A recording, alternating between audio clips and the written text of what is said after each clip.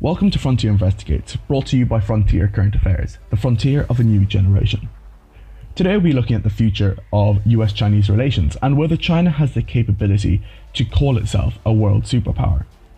I'm Drummond Begin, and this is Frontier Investigates.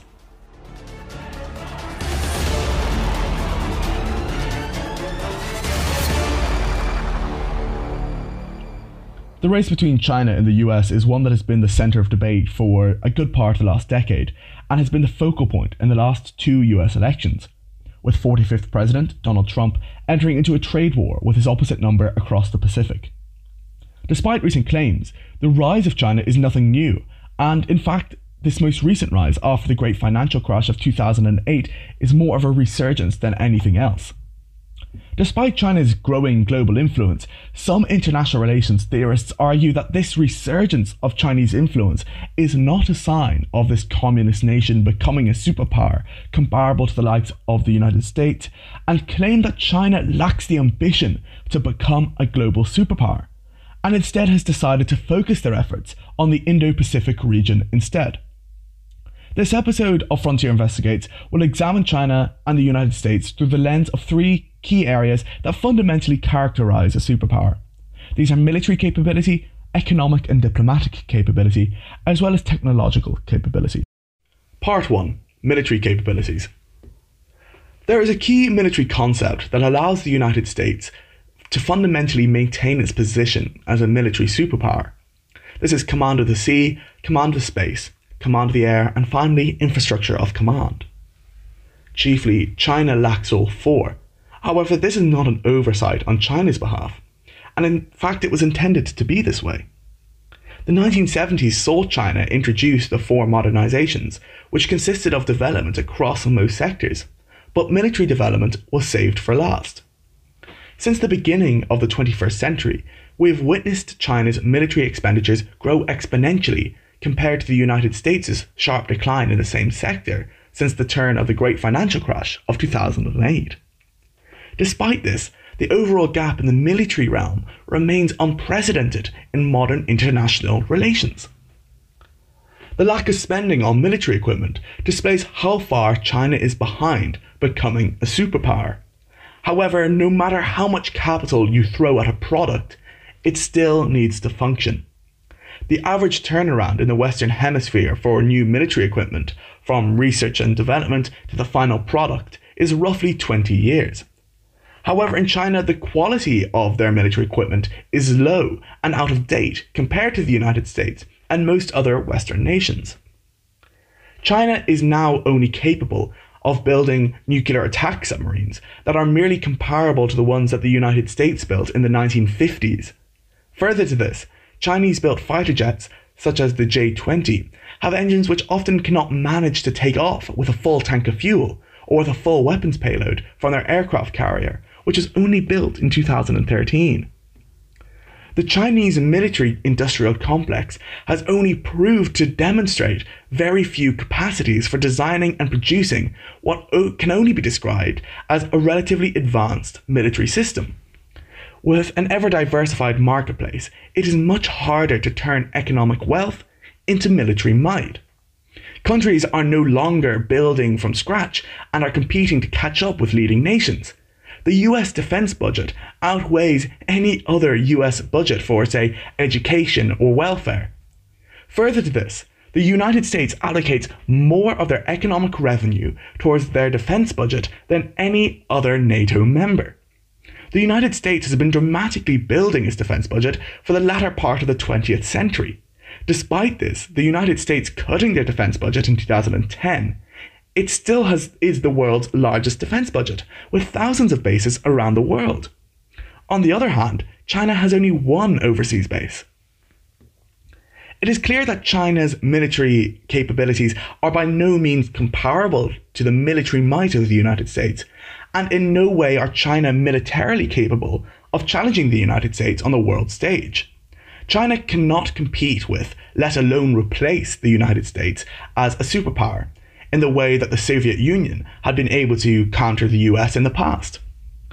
Certainly in the military realm, the re-emergence of a bipolar international system is incredibly unlikely, from inefficient liquid fuel powered intercontinental ballistic missiles to a very small green water navy.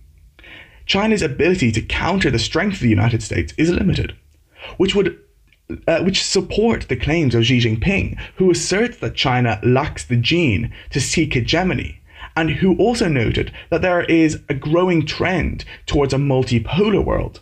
Fundamentally, China is seeking to control the South China Sea and, if it can, the whole Indo-Pacific region, by blatantly militarizing it.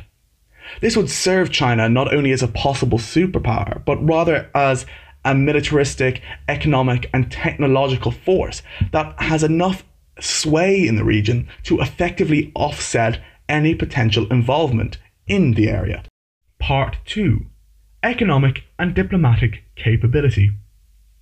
Gross domestic product, or GDP, is the way in which economists measure the economic output of any given state. It is often the case that the larger the GDP, the better the country. However, as international relations theorists point out, GDP is merely a measure of economic output.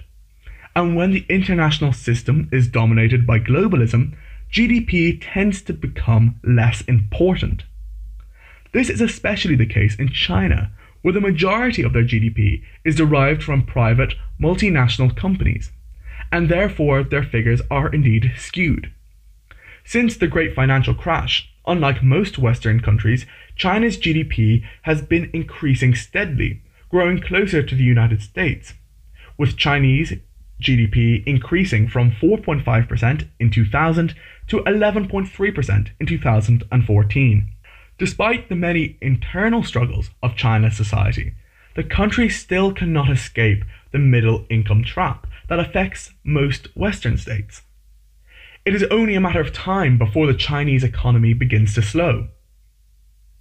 What GDP fails to account for is the power gap between both the US and China. If we take shareholders of global firms and institutions, US shareholders retain a large percentage of the world's leading firms. Further to this, over 40% of the world's household assets are held by Americans, which demonstrates the sheer global power that the United States has. China's lack of environmental protection, which has led to an overestimation of their economic growth, which subsequently will affect their ability to invest in the likes of military and technological capabilities. A number of organizations have analyzed what percentage of the GDP should be allocated to the environment and how it would affect the rate of economic growth. Originally in 2004, the Chinese Communist Party proposed a conservative estimate that economic growth would be adversely affected by only 3%. Because of environmental factors, which in turn would result in the net growth declining from 10% to only 7%. However, other reports suggest that this was an overestimation, and that a 10% decline in growth because of investment in environmental protection was much more likely, thus resulting in zero economic growth.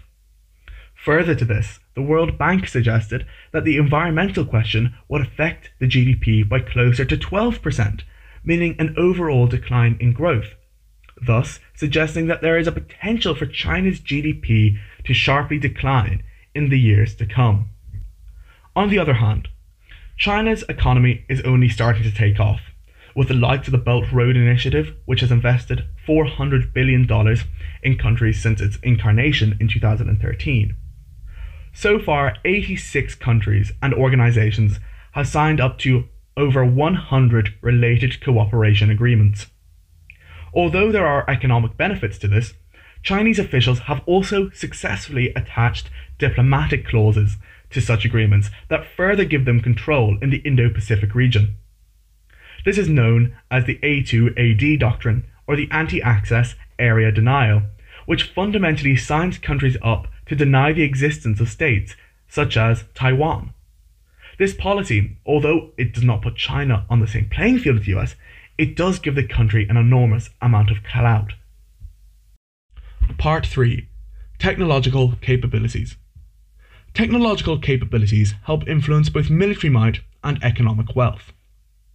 There is a perceived view that China has the upper hand in this sector, and some theorists are willing to believe this claim, suggesting that China is trying to shape the rules governing new technology in ways that favour its own companies, legitimizing its use for domestic surveillance and weakening the voice of civil society groups that inform debate about it in Europe and North America. This form of surveillance is potentially detrimental to Western ideals. Further to this, China's expenditure on research and development is rapidly increasing, from just 25 billion in 2000 to over 200 billion in 2011. Compared to this exponential leap in China, the United States' investment in research and development has grown from 260 billion to just 425 billion in the same time period.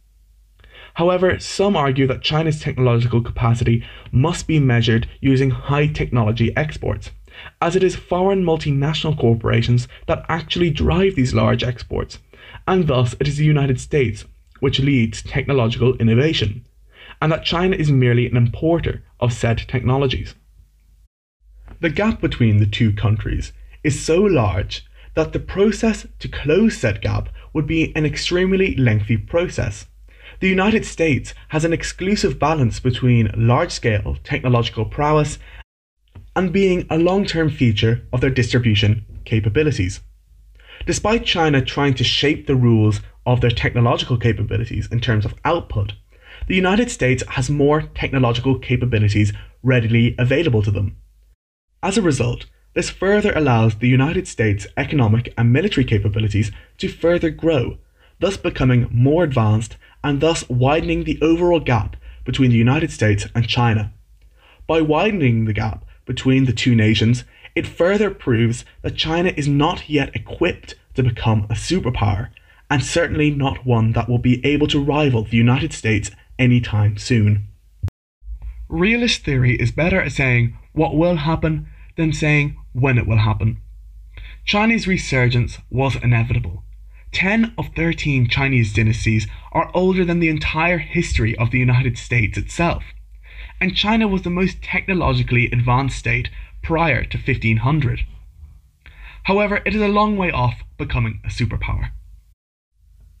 China's leaders have failed to articulate a vision to become a global superpower that is beneficial for anyone other than China. Whereas, on the other hand, the United States has always expressed an interest in preserving democracy and Western ideals, and thus gives some credence to become a superpower. However, in order to maintain this mantra, the United States must be prepared to continue this legacy. Because China may not have the ability to become a superpower anytime soon, does not mean that it cannot have some global influence, most notably in the South China Sea. The United States needs to reconsider its grand strategy so as to remain a dominant power. Nonetheless, claims that China will soon displace the United States are false. Although the US are not exponentially growing at the same rate as China, it still has a long way to go before it can even begin to call itself a superpower. Additionally, it has become a lot harder for nations to turn their economic wealth into military might due to the long-standing size and strength of competitors like the United States. Fundamentally, China has a long road ahead before it can be dubbed a superpower. And for now, the only nation with the capabilities to meet the criteria of a superpower is the United States. We hope that you enjoyed this episode of Frontier Investigates. If you're not already, make sure to follow us on Facebook, Twitter, Instagram, and LinkedIn. Make sure to subscribe so that you can keep up to date with our weekly podcast. Frontier Current Affairs, the frontier of a new generation.